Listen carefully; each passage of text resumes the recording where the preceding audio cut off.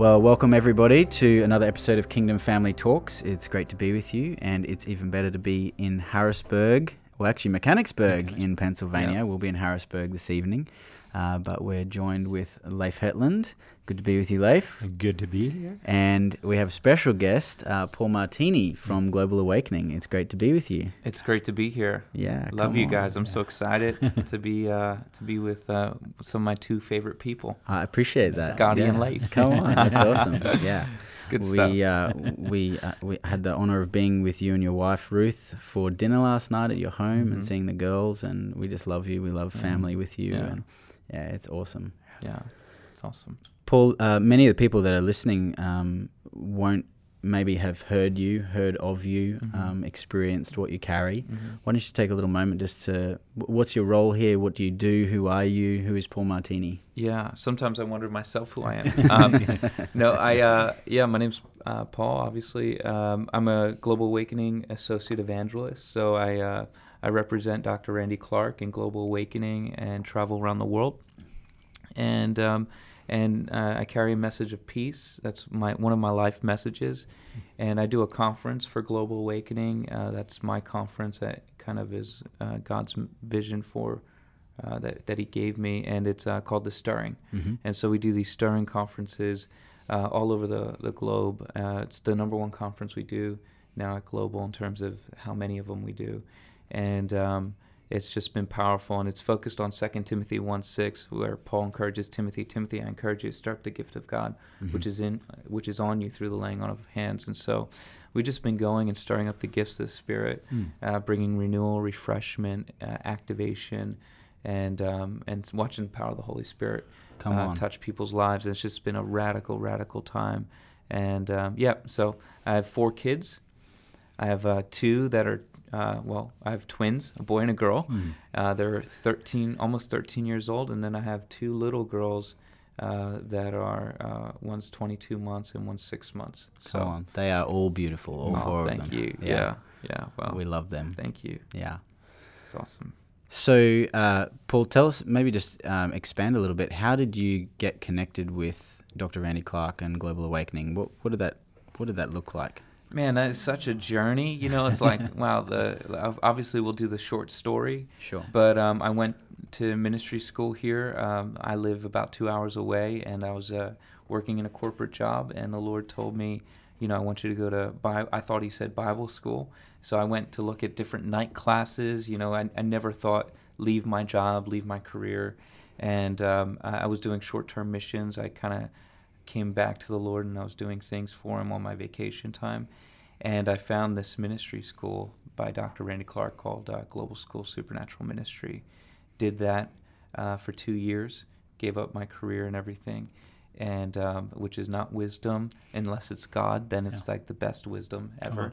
Wow. And then at the end of those 2 years, Dr. Randy Clark asked me if I would travel with him, and originally I had said no, because... Really? I didn't know that. Yeah, originally I said no because I had a church that had wanted to hire me, give me a salary, a car, and a parsonage, and I said, that sounds like the Lord, like that. That I is. mean, to come out of ministry school and get something like that would be so, the Lord. And Randy agreed, said, oh yeah, it sounds like a great opportunity.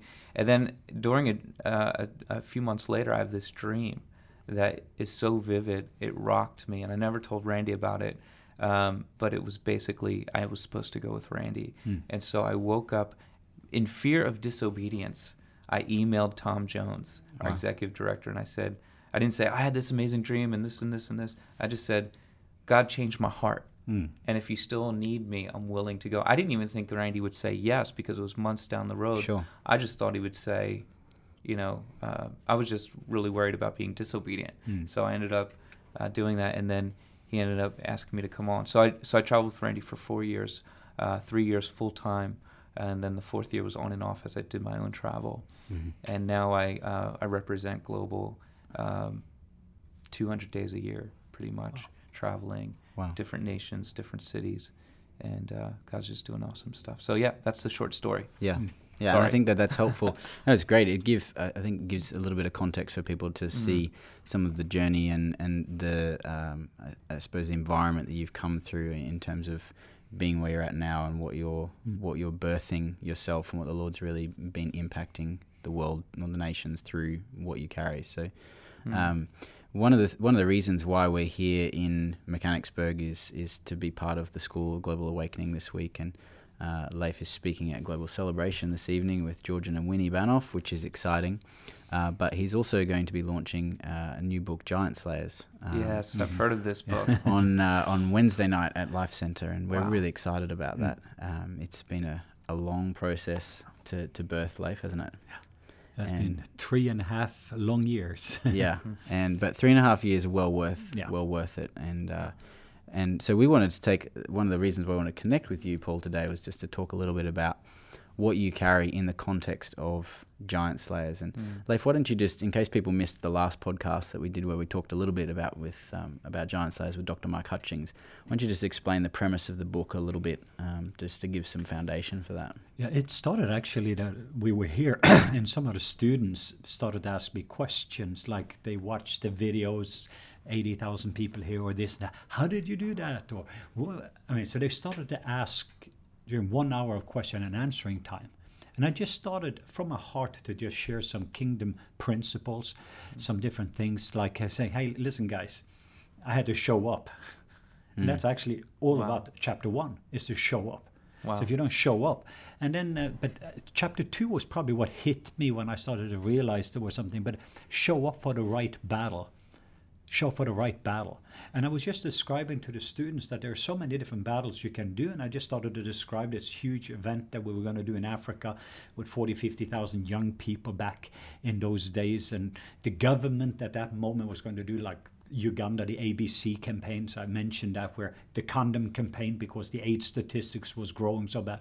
But the church was demonstrating against it. So the churches was wondering, what do you believe about this? And the government, and no matter what you answer, you would lose. Wow. So either you didn't get the young people there, or the government would be against you and you wouldn't get visa. So I was just talking to the students, some of the kingdom principle of how to be able to go about it, that you're creating a win-win situation, because your anointing rests upon your assignment.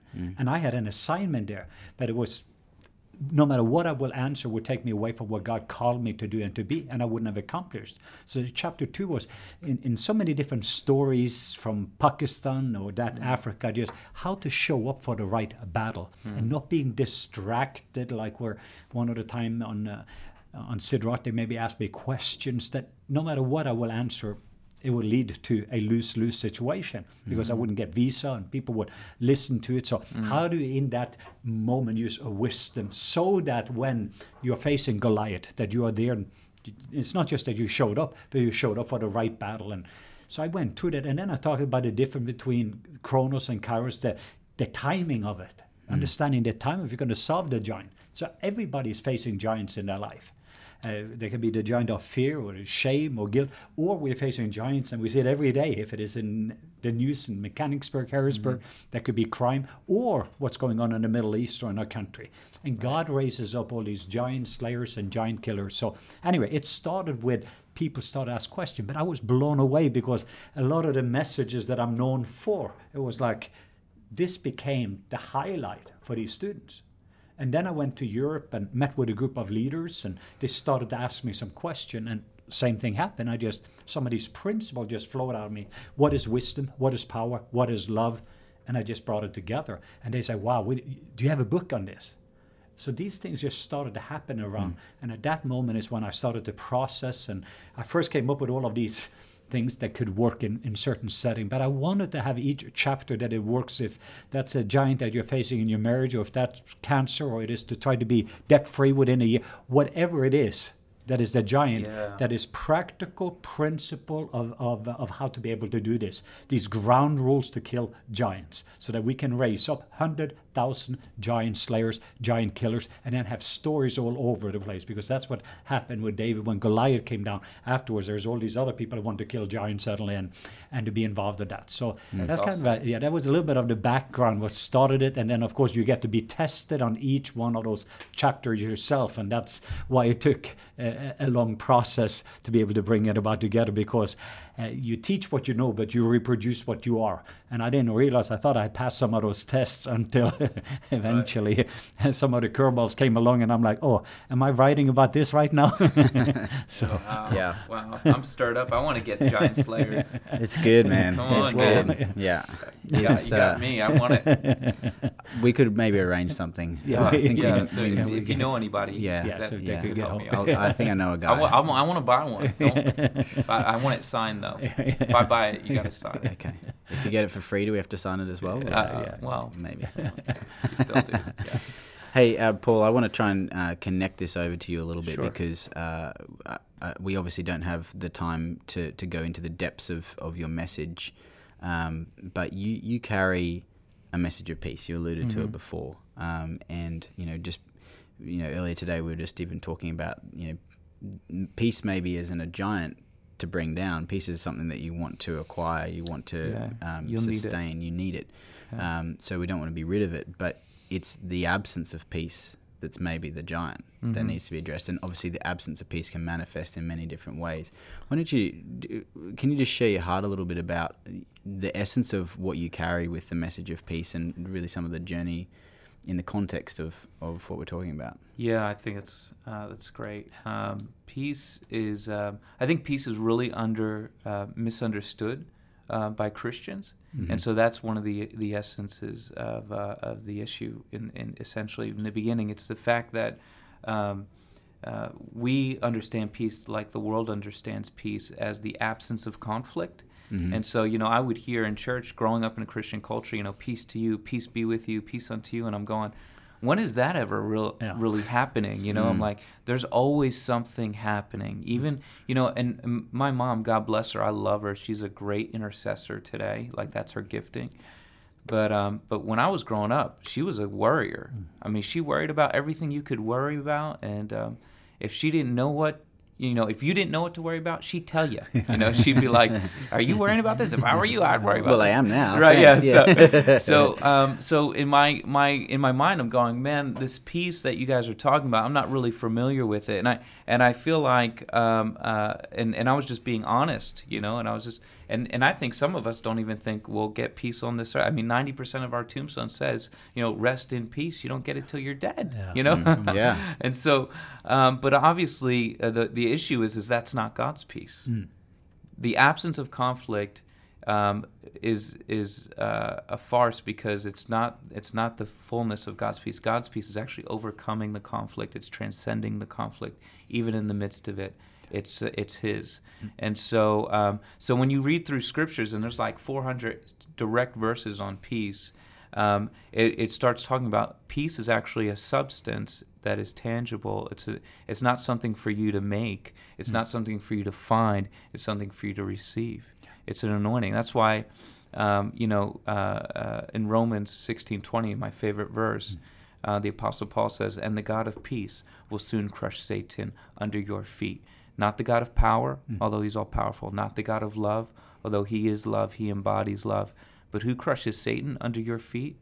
The God of peace. Why? Because God's peace is powerful. Once you have it, you're empowered. That's why, I mean, I can keep going on. I don't know how long you want me to talk here. Man. But That's good. but that's why in Ephesians 6, when the Apostle Paul talks about the armor of God, I used to see them, get in Sunday school, they would get a teenager, stand them up, put armor, plastic, silver, and gold armor, and be like, "This is the helmet of salvation," and they put it on the teenager, and they'd tell all the kids with the cool illustrations about the salvation of Christ, and this is the breastplate of righteousness and the Christ righteousness. This is a sword of the Spirit, the Holy Spirit. This is the shield of faith. This is our faith that guards the fiery darts, the belt of truth, and we walk in truth. And then at the end, it was like all the time, and they'd be like, "And the shoes of peace," and they'd be like, "And you'll have peace." It's almost like that's where they stopped. They didn't know what. And I used to go, man, I used to think the Apostle Paul just ran out of body parts. It's like, and we'll put peace on the feet, while he's writing the scripture. I don't know. That's what I thought.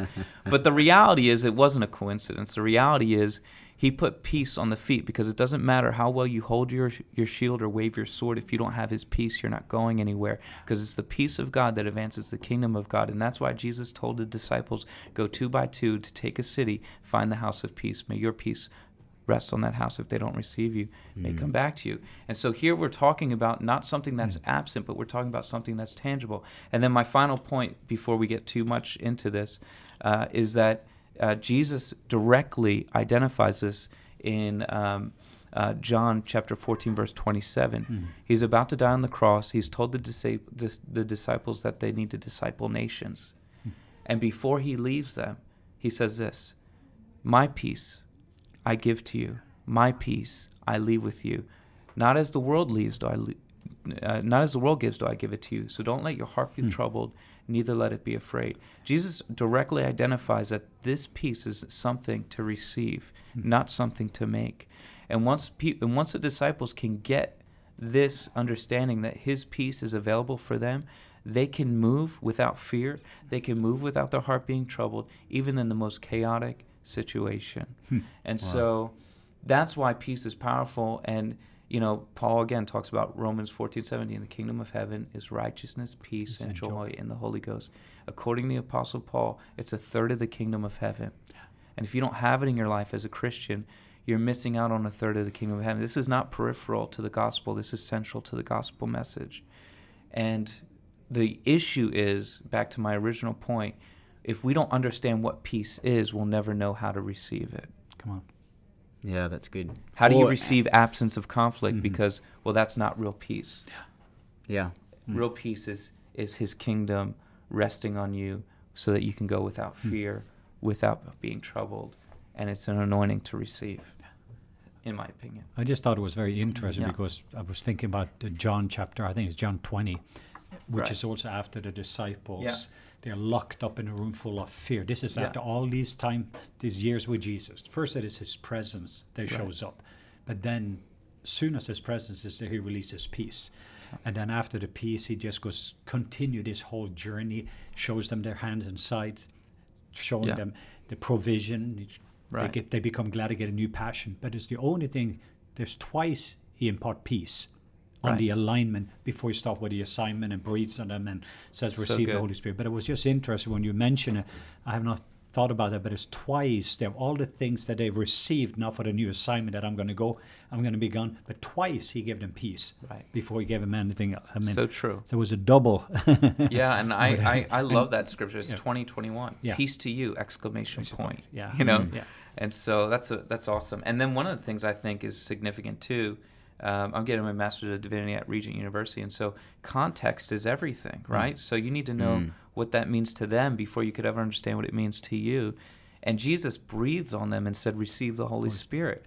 Well, he says, peace to you. As the Father sent me, I also send you. And he breathed on them and said, receive the Holy Spirit. Well, Jesus, why did you breathe? And the only thing that I could figure is that these are all disciples of Jesus who are Hebrew, who grew up in synagogue, where the last time God breathed on man was in Genesis 2, where it says that God formed man out of the dust of the ground, and he breathed into his nostrils, and it says, and life came into him.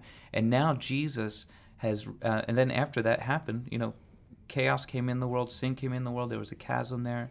Jesus has now died on the cross, risen again on the third day, has removed the chasm between God and man, and before he ascends into heaven, says, peace to you, and breathes on them, which would trigger the memory of Jesus restoring life and peace again. So good. And so it's absolutely right. It's divine alignment before the assignment. Yeah. Perfect analogy, Leif. It's great. Oh, that's so good. I love it. Yeah, so, and I've watched this, develop in my own life. I think when we understand, someone else sent me the scripture today, and I think it really encompasses. Have you guys read the Passion Translation by Brian Simmons? Yeah, wonderful. Quite a few books. I love them. And in Proverbs 1:33, the Passion Translation encompasses this. I think it says this: "The one who always listens to me will live undisturbed in a heavenly peace, free from fear, confident and courageous. You will rest unafraid and sheltered from the storms of life." That's Proverbs 1:33. So there's this reality that when you can keep your ear to heaven and receive what the Lord has, that you will be in a place of heavenly peace. You'll be in an atmosphere to go through the storms of life. And so in Mark 4:35 through verse 40, when they're going through the storm, Jesus exemplified, because he's perfect theology, right? He's showing his disciples how to live on earth. He exemplifies when everyone accepted fear that was in front of them. And the funny thing about fear is once it gets inside you, it goes like wildfire, right? And the only thing that makes you feel better is to tell someone else how afraid they should be, right? And so, I can only just see what's happening in this boat, and they go over to Jesus, tell him this is a fearful moment, right? Wake up, this is a fearful moment.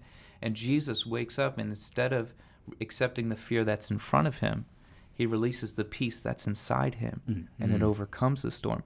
So. And a direct thing Jesus told them was, why was your heart so fearful? Do you not have any faith?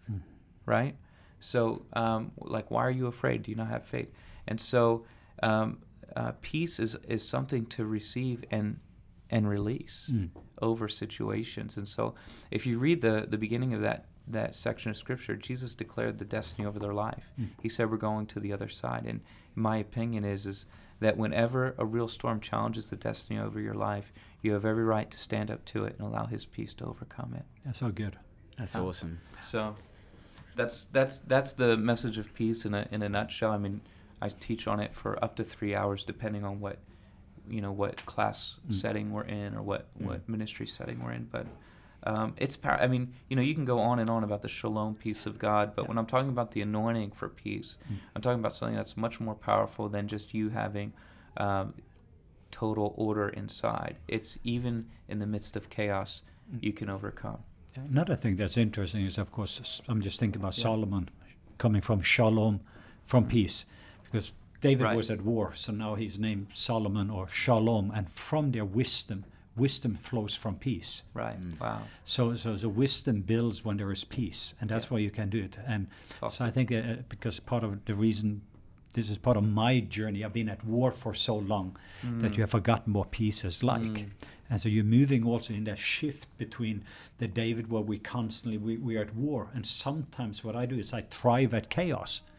Because you're so used to, because that's how you meet God. Wow. But there is another way of living, and that is because when you're going to build, there need to be shalom, there need to be peace. And from when there's peace, wisdom then flows from that very place. So that's why I thought also was just in my own personal journey, we've been on so much battlefiels, and I just knew that Papa God started to say, hey son, there was a season for that, but there's another season right now, and it's just in every area of your life. How does that look like? And so that's why when I started to hear your message on it, and just to see, it's not just a message, because the difference is when you become something. Right. It's not something just that you have studied, it's something you become. Right. So then you have authority over what you become, and when you started to release that, there was an importation in that.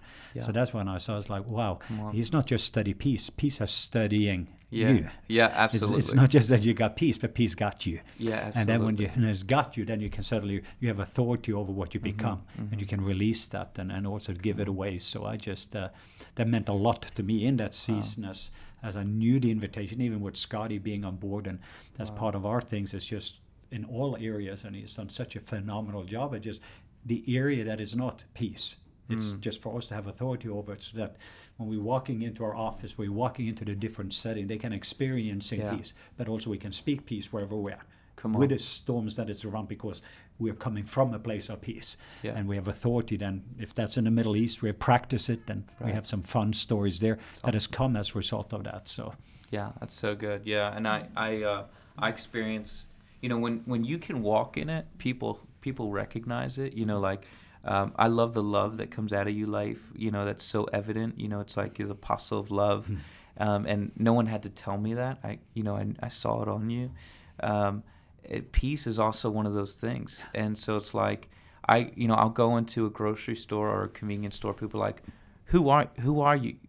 Are you a celebrity? Do I know you? And I don't look fancy or anything. I'm like, nope. But what they're recognizing the anointing that's so different that they're attracted to the anointing that's on it. And so I love going to bars. I don't go to Pakistan, but I love to go to the bars. You don't have to drink at a bar. They do sell soda there. And so so unless you're an alcoholic, I don't encourage, don't go to a bar if you're an alcoholic, but or you struggle with that. But going to bars, and people are attracted to just hanging out, spending time, and then releasing peace over some of it. Because the people in there a lot of times are in the most, so much chaos, they can't see past their hand. They can't see it, and the enemy has them blinded. And it's like you're a light on a hill when you're in a bar. Yeah. Yeah. And so even my wife Ruth and I will go, and we'll just have these amazing, incredible experiences bringing people to Jesus in the middle of a bar, which is awesome. That's awesome. Yeah, I love it. I love it. It's one of the favorite things to do. But that's because I was found in a bar. You know, my life direction changed in the middle of a bar when God touched me there. So I go back there. Yeah. That's awesome. Yeah. I think with all the giants that are around, and we see Goliath is everywhere, and that's part of, and so people are looking for peace right now. Yeah. They're looking for anywhere. I mean, because they're faced with if that's in the politics, what we've been watching, absolutely. I mean, it's everywhere. It's just giants everywhere, and the loudness of it is just producing fear, and people are looking for peace. Yeah. They're looking for peace. I mean, there's something in the DNA connected to what they were created for. Yeah. And then I think when they're getting in touch with it, and they're getting to taste of it and everything else. So we see with a lot of lost people, when they Muslims, saying everything else. I mean, they are looking for. They just don't know necessarily what they're looking for. They even say it when they greet each other. Yeah. And then when they have an encounter, they get to taste of it. They get to see it, and it opens them up. And we've been praying for it in our marriage. My wife and I, we do it with our kids, finances, and every area of our life, office, just very intentional. Scotty does this beautiful thing. When I'm walking into the office, there's soaking going on, and you're kind of walking into a cloud of peace. Just as that is the environment. Then when you are on the phone with Cuba or have to deal with all the storms, as you're saying, it's not an absence of the storms are there, but you can release now from that environment that you're in. You can release the environment that you have in you. So you don't check the temperature, but you put the thermostat on and Yeah, totally. Yeah, and I totally agree. I mean, it's like, you know, what's in you know, when I was studying this and going through this journey myself, the Lord told me, Paul, you're not a fruit basket. And I was like, what do you mean, God? You know, like, oh no, he said, you are a fruit basket. And I said, what do you mean, God? And he was saying, you know, we put fruit in a basket for people who are sick or who need it and give it to others. And he said, Paul, the fruit you carry is not just for you, but it's for others. And if you don't give away what you have, it rots. You know, like we were never supposed to be a pond. We're supposed to be a river. You know, what comes in us needs to flow out of us. And when you become a pond, you're stagnant. A pond becomes perverse. There's no movement, no flow. And so it's a kingdom principle in family to release what we receive. Because when you release what you receive, it stays fresh. You get more of it. And so, you know, I always say, if we squeeze an orange into a glass and apple juice comes out, we need to question that, right? Yeah. And the reality is, if when stress and pressure and storms come in your life, and anxiety, fear, worry, stress, doubt start coming out of you, well then, you know, what's inside you comes out of you. We should find that odd. Because the reality is when you do have the fruit of the Spirit in Galatians 5:22, love, peace, joy, gentleness, faithfulness, kindness, self-control. When the storms come out and the pressures of the world come upon us, attacks of the enemy come upon you, the more peace should come out of you, the more love should come out of you, the more joy. And so, absolutely, you know, the proof is in the pudding. You know, I say, and if you're when you are full of the Lord's peace. In those situations, you're the one who has authority to release peace.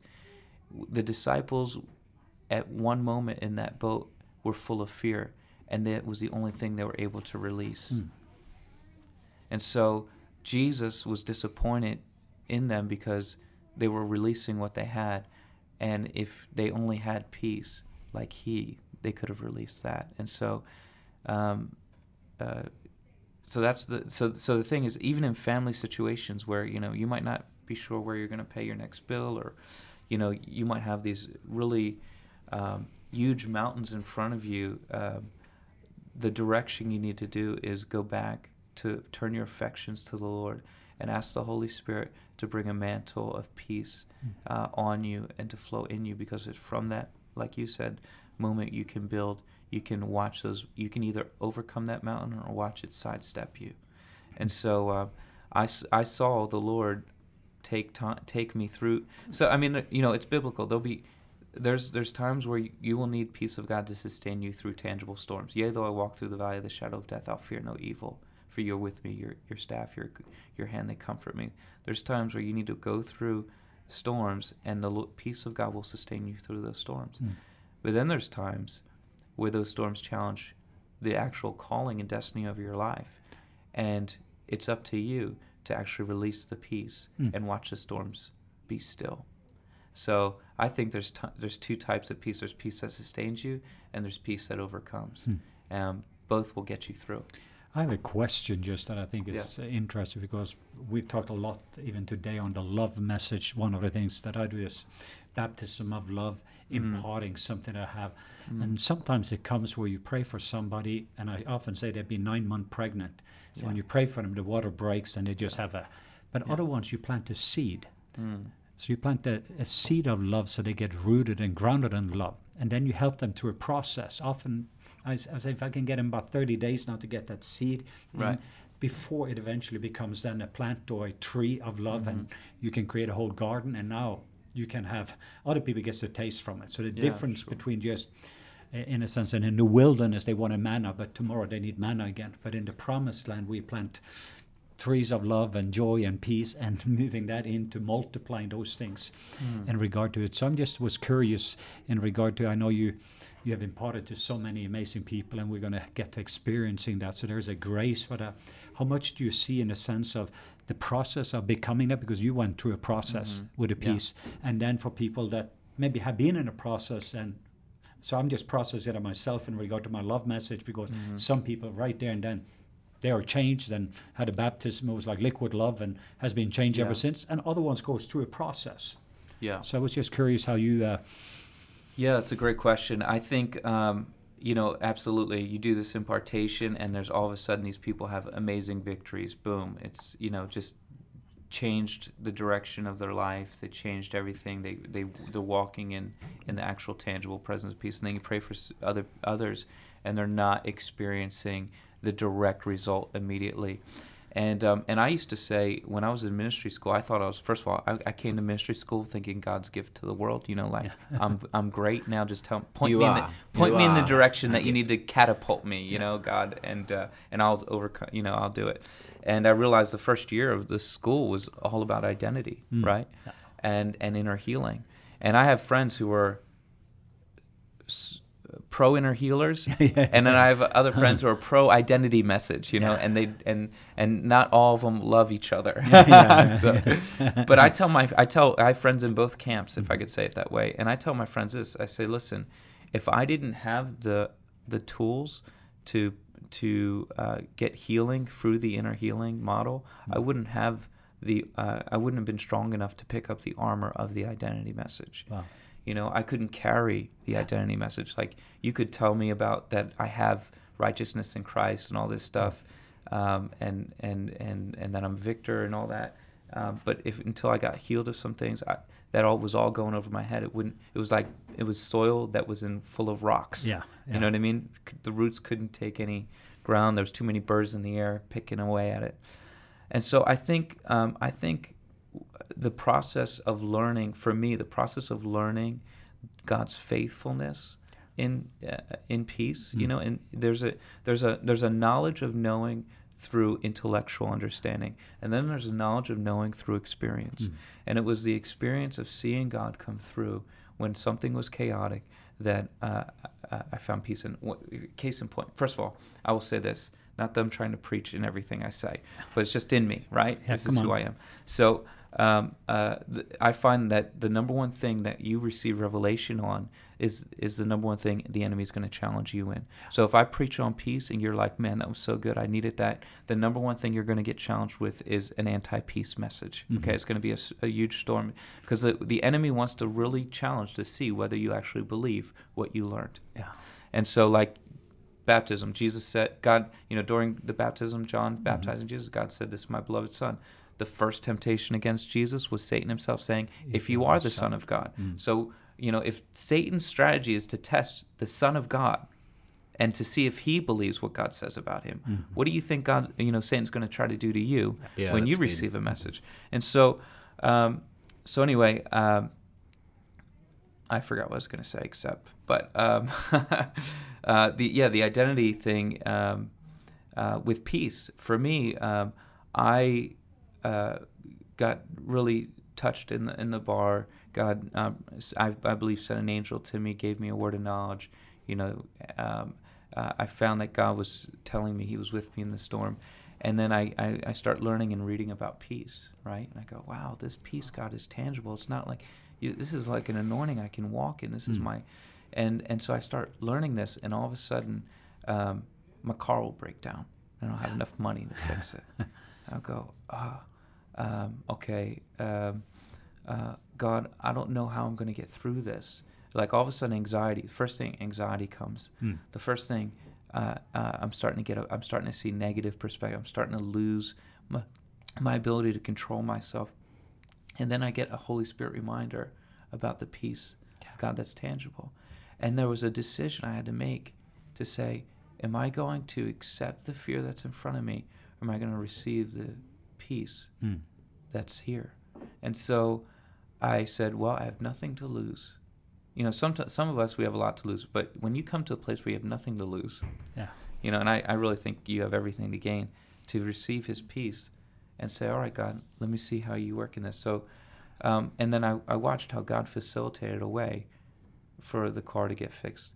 And then I was in ministry school, and I was budgeted because I only had so much income. And I tried to save money one year by doing my own taxes. And how many know that is not always the safest thing? And I believe we should all pay our taxes. I don't believe in not paying taxes. I paid my taxes, and I got and I'm in ministry school. And then from years ago, I had when I was saving money, I had the government said I claimed something wrong. Okay, now I'm not a tax accountant. This is before you even had software programs, and so I was in the wrong. I said it was $13,000, and $13,000 is a lot of money to owe, especially when you have no money. Yeah. So immediately, you know, with the government, you're guilty until you're innocent. You know, so and I said, you know, I knew I was inexperienced in what I was doing, so I said, you know, I probably just filed this wrong. And the government wasn't like coming after me; they were just saying, hey, you made a mistake. You need to fix it. And so I was really in this place of anxiety. And I thought this was an insurmountable mountain. And again, fear, anxiety, you know, I'm starting to think of all these other bad, negative thoughts. And then the Holy Spirit says, Paul, are you going to believe the peace that I have over you? Are you going to receive that? Or are you going to receive the fear in front of you? So I stopped. I said, Lord, I don't know how you're going to do this. I don't know how I'm going to pay this. But I choose to walk in your peace. I will not let this fear enter into me. And so I did, you know, I called the IRS, wonderful person on the phone, and I'm saying, hey, I got this bill. I probably, you know, did something wrong, you know, and they said, yeah, you know, and they told me, I said, oh, okay. They said, so when can you make your payment, you know? And I said, I'm going to need a payment plan. And they said, okay, how much can you make? How much can you pay? I said, what's the lowest amount I can pay? And they said, well, we're not allowed to say that. And so they said, you have to give us a number. And I said, $10 a month. And they said, sir, this would take till like 2055 for you to pay this $10 a month. I said, I'm a student, you know, I'm not. And they said, well, can you do 30? And I said, well, $30, I'll try, I'll do that. And they said, and then we'll reassess in 6 months, maybe you can pay more. So I did. So I set up a payment plan, right? I'm just trying to be a good steward, right? It would be unchristian of me to ignore it. You know what I mean? This whole thing where it's like I'm going to ignore it until it goes away is not kingdom. Face it head on. Allow the Lord to show up. Yeah, ownership. Yeah, ownership. Yeah. So I called. And so I said, all right, God, I don't know what you're going to do, but. And so anyway, long story short, I paid it for the first month, and then the next month, I got no, I told the story wrong. Before I called them, I got another letter. It said, we re-rated this. We made a mistake. It's $7,600, not $13,000. So I said, what? So then they sent me another letter and said $1,300. Wow. And that's when I called them. And then I negotiated that $30. And then after the first month, I got a letter in the mail from somebody. I never told anybody my issue. I never told anybody my issue, you know, the thing. And they sent me a check for the exact amount of money that was remaining on the balance. And they just said, the Lord told us to send this to you. That's incredible. It's an incredible story. And so I said, God, you're amazing. First of all, I've never heard the IRS re-rating a letter down to that. And secondly, for the Lord. So there's moment after moment, all the way up to, with my children, God just coming through in those areas. So really, you're right. It's absolutely a process. But now I'm in the place where this anointing is on me, upon me, and I've learned to just allow His peace to rest there. I love what Bill says, it's in you for you and upon you for others. And so I just encourage you, sometimes it's a sovereign move where God just does it in you and just solidifies it. Sometimes it's a journey. Sometimes it's Dr. Mike Hutchings coming and breaking off the trauma so that you are healed up enough to move in in the power of God's peace. So wherever you're at, all I know is God wants you to have it. You can't make it happen. You got to receive it. You know what I mean? It's not something you create. That's good. And the world's looking for so many alternatives through yoga, through transcendental meditation, clearing your mind, this whole idea of trying to make peace. It's so fundamentally flawed. Because as soon as trauma or as soon as tragedy strikes, they've lost it. And so they have to go and empty their mind again. Well, I love that God's not about emptying, but about filling. Yeah, that's good. And so the issue is, don't empty yourself out, fill yourself up. That's all I can say, really. That's good. Wow. So I don't know if that helps your people. Yeah, no, it's good. But awesome. it's kingdom, family, can definitely use that stuff. I think it's, we've used it in our family. Do you have any teaching series, books, anything that, in a sense, for people that, especially on this topic, because I'm sure that somebody wants to go deeper in it than just... Yeah, absolutely. If you go to globalawakening.com at our bookstore, you can get it online. I believe you can download it. It's called The Power of Peace. Yeah, it's a great message. Yeah, it is. And you can do an audio or video. And then I'm writing a book currently with a different publisher. So once that's out, I'll let you guys know. Yeah. But of course, it's not a new message, right? Yeah. But it's just a message that I believe God's re-emphasizing. I had a prophet prophesy over me this year that even though I've been preaching it for about 3 or 4 years, he told him that the Lord said that 2017 is going to be the message of peace. And so when he heard my message, he was just totally floored. He was the same guy who prophesied that I'd be going to the White House. Wow. Before I ever went into the White House. And then a few weeks later, I get an invitation to go to the White House, and Scotty joined me there. Yeah, so that's awesome. So if the prophet who talked about me going to the White House prophesied correctly, I believe he prophesied correctly about the peace. Yeah. About the peace. So that's awesome. So I think it's great. I think it's the world needs it. Yeah, absolutely. So I love being here with you guys. You guys are amazing. No, so good. Awesome. I can't believe I'm in the room with Leif Hetland. You're one of my favorite people, Leif. I just gotta say how I've looked up to you for so many years from a distance, and you and your messages have impacted my life so much. You and a few others, of course, Dr. Randy Clark and Dan Moeller. I don't know if you guys know him, but know him very well. But you are in the top people that I honor and I love, and of course, Scotty, you're one of my best friends. So love you, of course, man. I love you. Yeah. And so anyway, I'm that's pinching awesome. myself right now. I'm just awesome. You guys, and we're in your car wherever you guys are. Yeah, that we're talking to right now. Yeah, come on. So you're part of it. Wow. Leif, I want to throw this back to you. I mean, we've just been talking. Paul's mentioned a number of times identity, the giant of fear in the room. You've been in some pretty epic seasons, epic scenarios where fear has been your major opponent potentially.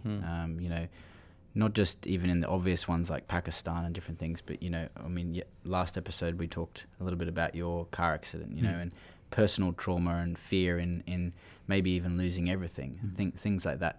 What are some of the situations where, because I'm sitting here with both of you and thinking, okay, you've got someone here who has an anointing to release the Father's love in a way that I have never seen. You've got someone who's carrying the message of the peace of God.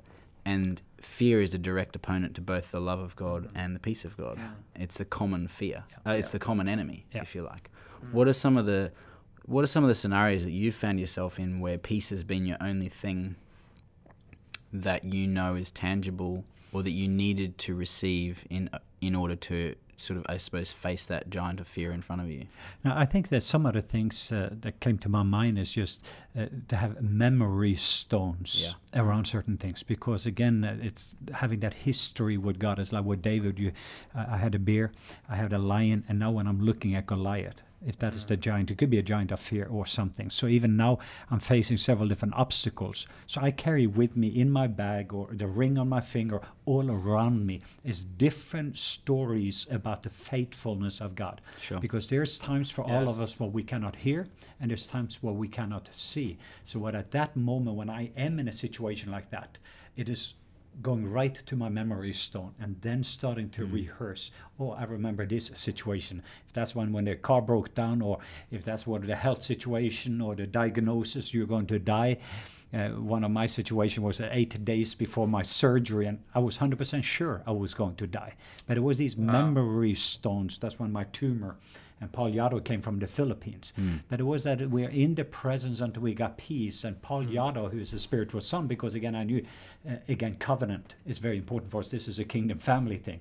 So I knew even when I do not, who do I lean hearts towards? Right. When I do not, they can hold up my arms when they are so tired. I can't hold them up any longer. And that was when Paul Yado came in all the way from the Philippines, and for 3-4 hours soaked me in his love and in his peace. And then he says, Daddy Leif, you're going to live. And I was sure I was going to die at the time. And I lost 46 pounds. I looked like the skeleton. And Wow. I smelled death. Anyone who was around me. And then he said, look in the mirror. And when I looked at him, my face was literally glowing. So I'm just using those memory stones. And that's what I even heard early when Paul was describing different times over and over and over again where we're seeing the faithfulness of God. What the enemy wants us to do is to forget. So that's one of the things I feel for me that is such a key. For anyone that listen, there's times you're not able to hear, and there's time you're not able to see. But what the enemy cannot do is to steal your memory stones. So keep memory stones, keep pictures when you had that encounter with peace, or when he provided for that car, or in your marriage, or for me, if it is cancer, then here's my list on cancer. As I'm saying, my favorite peace story was when we are in Sialkot after they burned down 200 Christian homes, 80 businesses, and we going, because that was peace what we focus on. There was just so to much. clarify, Sialkot is in Pakistan. Pakistan, yeah. There was in Lahore, there was this major terrorism attack against St. Joseph Colony. And we came in the middle of that storm, and it was horrific and tense. And even in the stadium area, as far as your eyes could see, it was just full of tension.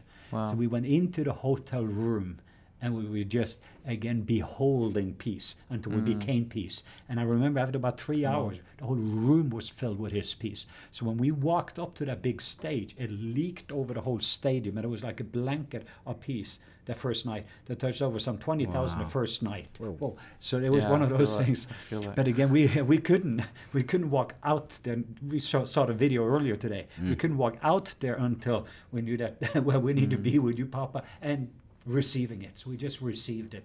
It's your peace. We just receive your peace. And until eventually we became peaceful, full of peace. And then it became that overflow. And when we were just so full of peace, it was like there's no storm around. When we walked in with all these imams and everybody around, you could sense the environment change, because our environment had changed. Wow. But then I have memory stone. I watched it today. Then I have the picture in my bag. I watch it today. So next time when I'm going to face some obstacles again, maybe not the same, but the same God that did it at that time, Peter. The same God of peace, the God of shalom, the God of, like my frog stories and like that. It's just, when I have that, it's memory stone. And it brings me always back. And when I start to rehearse the memory stones, my hearing comes back. And then when my hearing comes back, my sight comes back, and I see things differently.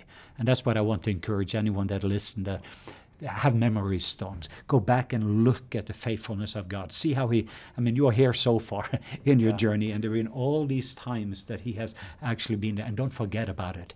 And then start to share the story. Bring it around your family. Bring it around. Build these memory stones, because when the time comes, you can always go back to that and start to rehearse that. Rehearse his faithfulness. Rehearse the encounters you've had with it.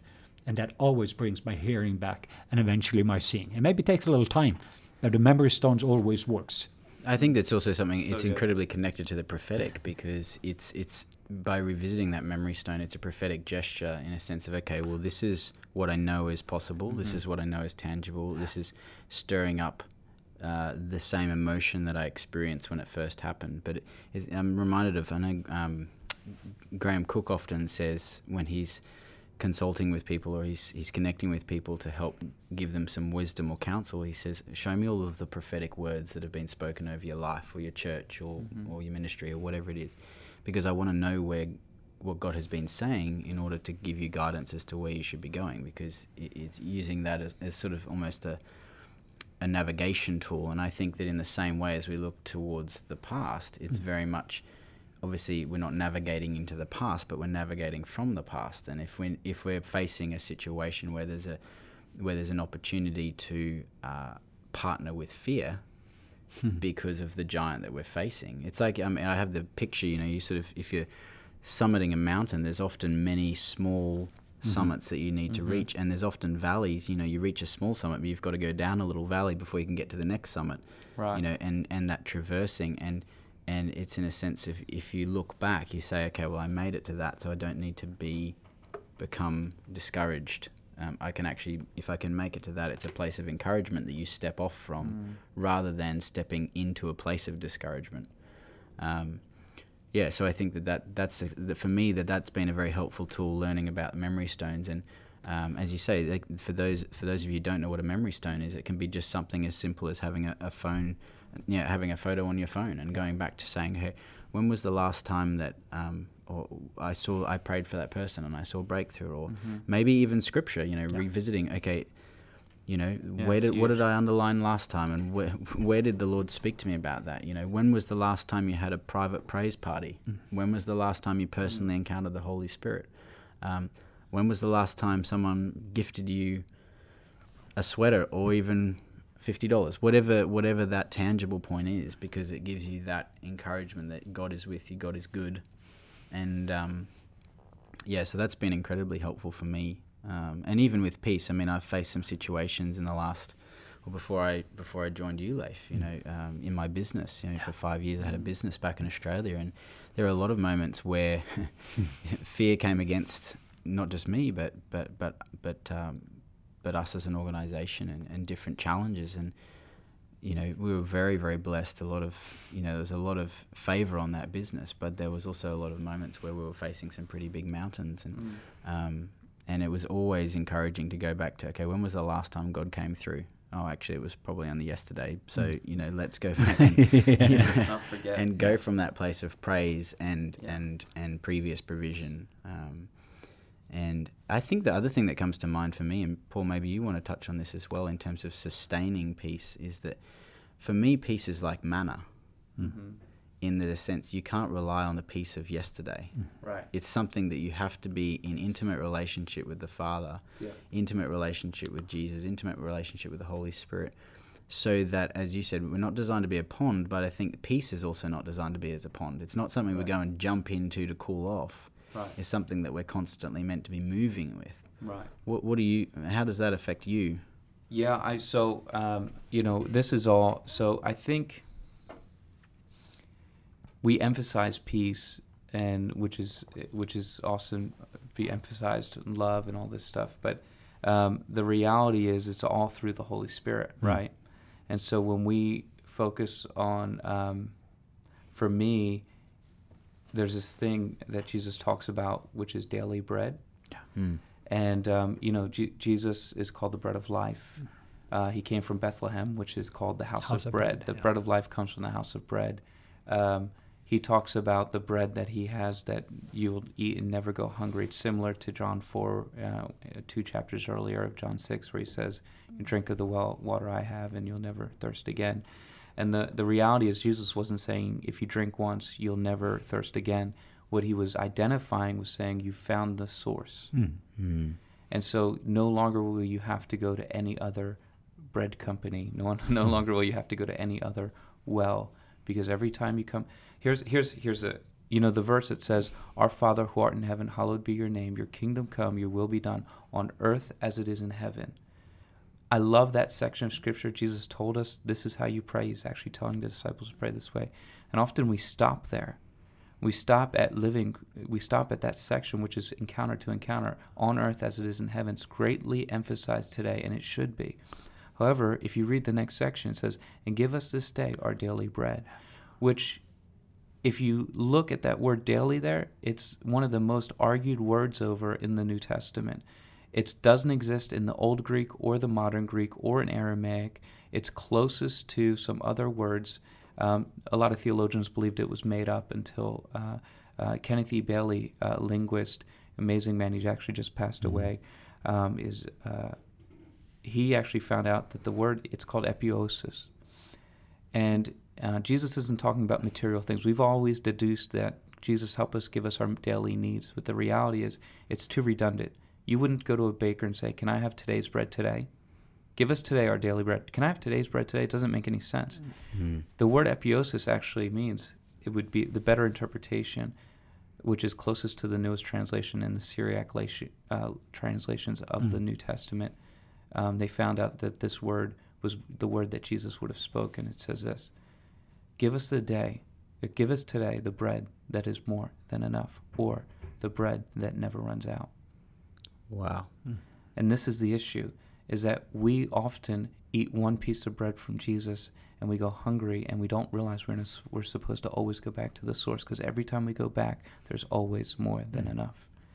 So that's amazing. I give you another thing here. Okay, can I keep going? You're very generous with us. I mean, normally we don't get that much. I know. But this is the issue. So this will help give your people some foundation here, because the reality is Jesus in John 6 is all talking about bread in every situation, and he tells them like the most offensive thing, because they're like, oh, give us this bread. Our forefathers got bread from Moses, and because they had recently, the day before, received bread from Jesus that he multiplied. And he says, they said, so give us this bread. And he goes, Moses didn't give you bread. My heavenly Father gave you bread. And they ate of that bread and died. But I have bread that you'd have everlasting life, right? And then they said, well, how can we get this? And they said this, you must eat my flesh and drink my blood, right? Which is so offensive. He loses all his followers except the 12. And the 12 say, where can we go? For you have the words of eternal life. Even though it was hard and they didn't understand it, sometimes God will offend your mind to reveal your heart, right? Yeah. Leif, you say that. And so what's Jesus really talking about? In John 6:63, Jesus says, in Luke, he talks about those of you being evil wouldn't give a stone to your kids if they asked for it. How much more would your heavenly Father, in Luke 11:13, how much more would your heavenly Father give the Holy Spirit to those who ask him? There's a correlation between stone, bread, Holy Spirit. Okay, follow me here. I'm giving you a biblical tour. Okay. The first temptation Jesus has after the baptism, Satan goes to Jesus and says, if you're the Son of God, turn these stones into bread. And Jesus' response was, he quotes Deuteronomy, man shall not live by bread alone, but by every word that proceeds out of the mouth of the Father. And here's the thing, Satan will offer you stones as bread. And that's like the number one temptation. He's seeing, and this is what I think we often get so distracted by other things that he keeps us distracted, and we think we're eating stones when really we're walking around with big bellies and no nutrition. When the reality is when we go to the source, because there's always a God-shaped hole in our heart. God first mentioned bread in Genesis. He was the first one. He says this, after the fall of man, you shall now eat bread by the sweat of your brow. And I think since the God-shaped hole, Satan always tried to make us fill that with something else other than Jesus Christ. And the reality is, if we continue to keep our ears to heaven and receive what the Holy Spirit's saying, there is always more than enough to receive the peace or the love or the joy, whatever you need. That's why righteousness, peace, and joy is not something that you're supposed to create. It's all three of those things are something you receive that you don't deserve. Righteousness you don't deserve, peace you don't deserve, or joy, but it's all something that you receive. So I just say in my life, to continue in the momentum of peace is to start your day out listening to what the Lord has to say so that you eat from the daily bread of Jesus Christ every day, because there's more than enough. Yeah. And so I could keep going, but I know you got so that's why in Proverbs 1:33 in the Passion Translation, this talks about bread and peace. It says this. Listen to this again. The one who always listens to me will live undisturbed in a heavenly peace, free from fear, confident and courageous. You will rest unafraid and sheltered from the storms of life. If you listen to the daily bread of Jesus Christ every day, if you start your bread off that way, instead of eating stones, which is like distractions of this world or storms of this life, you will find the peace, the love, the joy from heaven that God's always wanted you to have. That's awesome, man. That's good. Very good. Wow. So good. Well, as we kind of wrap up, we could talk for hours. We really could. Bro, I feel like I'm so sorry. I felt like I just preached a message. But I know podcasts are a bit more like... So yeah, that's good. I love it. And, but you guys are amazing, and I hope it blessed you guys. No, it's great, man. And I think one of the best things that we'd love to just invite you to do is just release what you carry over the people that are listening. Yeah. Impart what's in you. Let peace speak to the mountain that they're facing, the giant that they're facing, we'd love that. Awesome. Well, Lord, I just, if you're in your car, pull over to a side of a road. if you're in your house, get on your knees. This is a time to actually interact with what God's doing, because God preordained this moment in time for you right now where you are. So engage in what God's doing. This wasn't a coincidence. You didn't just happen to turn it on. God wanted you to receive the vision and the gifting and the anointing through the Holy Spirit. And so I thank God that the Holy Spirit can do this right now. And so, Father, where this person is at right now, I just bless them right now. I just bless what you're doing. I bless the anointing for peace on them. I come against every storm in Jesus' name. I break its power. I command it to leave in the name of Jesus. I speak the peace of God that guards their heart and mind in Christ Jesus. I speak the peace of God that crushes Satan under their own feet over them right now. And Lord, I ask that your peace would fill them so much so that it would overflow like a river, that there would be atmosphere-changing peace over their life. Lord, that as they walk into an area, a place of hopelessness, a place of chaos, a hospital room, Lord, that the peace of God would transfer from their life to the person they lay their hands on. Lord, I ask that your peace would rest on their households, so as they walk through the threshold of their door, all chaos would leave and the peace of God would rest on them. Lord, wherever they're going, in a car, in an airport, God, that the tangible presence of the peace of God would fill them, Lord. And so, God, I just ask for a transference of anointing from my life to theirs, from heaven to their life by your Spirit in the name of Jesus, Lord, that they would receive the peace that you have to offer from you for the rest of their days from the Holy Spirit, that the bread of life that they found the source, and they would be reminded to always go back to the source, God. Sure. So, Lord, I thank you for the activation that's happening now. Lord, I ask that you would increase and double the anointing on their life, Lord, that you would increase and double the anointing of peace, God, that this would be a conduit, that the power and the love of God would flow through. Lord, I ask that you replace burnt fuses. Lord, I ask that you would heal from trauma what's stopping the obstacle of them walking in the peace, Lord. Lord, just like Dr. Hutchings talks about, Lord, I ask that you not brainwash them, Lord, but that you would heal the memory that's associated with the trauma, God, that no longer, that this would bring them back into a place of trauma, that this memory would now be a place of peace, a place of healing for them. And God, that these places that they go to and these things that they work at and that the schools that they go to, all that, Lord, I just ask right now that they would be healed. Lord, that peace would be put on their feet as you intended it to, that wherever they walk, they would carry the love of God with them, that the peace of God would just be at their feet. Lord, I just thank you for this opportunity to bless them. I celebrate who they are. I champion their life, and I bless them in Jesus' name. Amen. Amen. Amen. Bless you guys. Amen. Wow. That's That was awesome. fun. Whoa. Thanks, man. That's awesome. Yeah, I feel so the Lord good. all over we that. can feel it. It's great. Come on. It's awesome. But I could just sit here. Yeah, I could just whoa. sit here in that all day. yeah. It's so good. It's been a privilege, man, and we Yeah. thank you for your time. We know you're Oh, busy yeah. and taking time out from family while you're home. So It's all we right. love you. We celebrate what you're carrying, where you're going, Awesome. and consider you you guys part of the too. family. Yeah. Come on. Yeah, it's Yeah. awesome. Whoa. Love you guys. So if you want to connect more, as Paul mentioned, if you want to connect with his message, I really encourage you to get a copy of that. You can visit globalawakening.com. Yep. And if you want to connect with more of what we're doing, connect with Giant Slayers, connect with Life's Itinerary, some of the exciting things we're doing this year, visit our website, globalmissionawareness.com. I encourage you to sign up for the newsletter. It's a great way to connect with what we're doing. And until next time, we love you, we bless you, and we release peace over you. Yeah. Man, peace to you. Amen. Phew.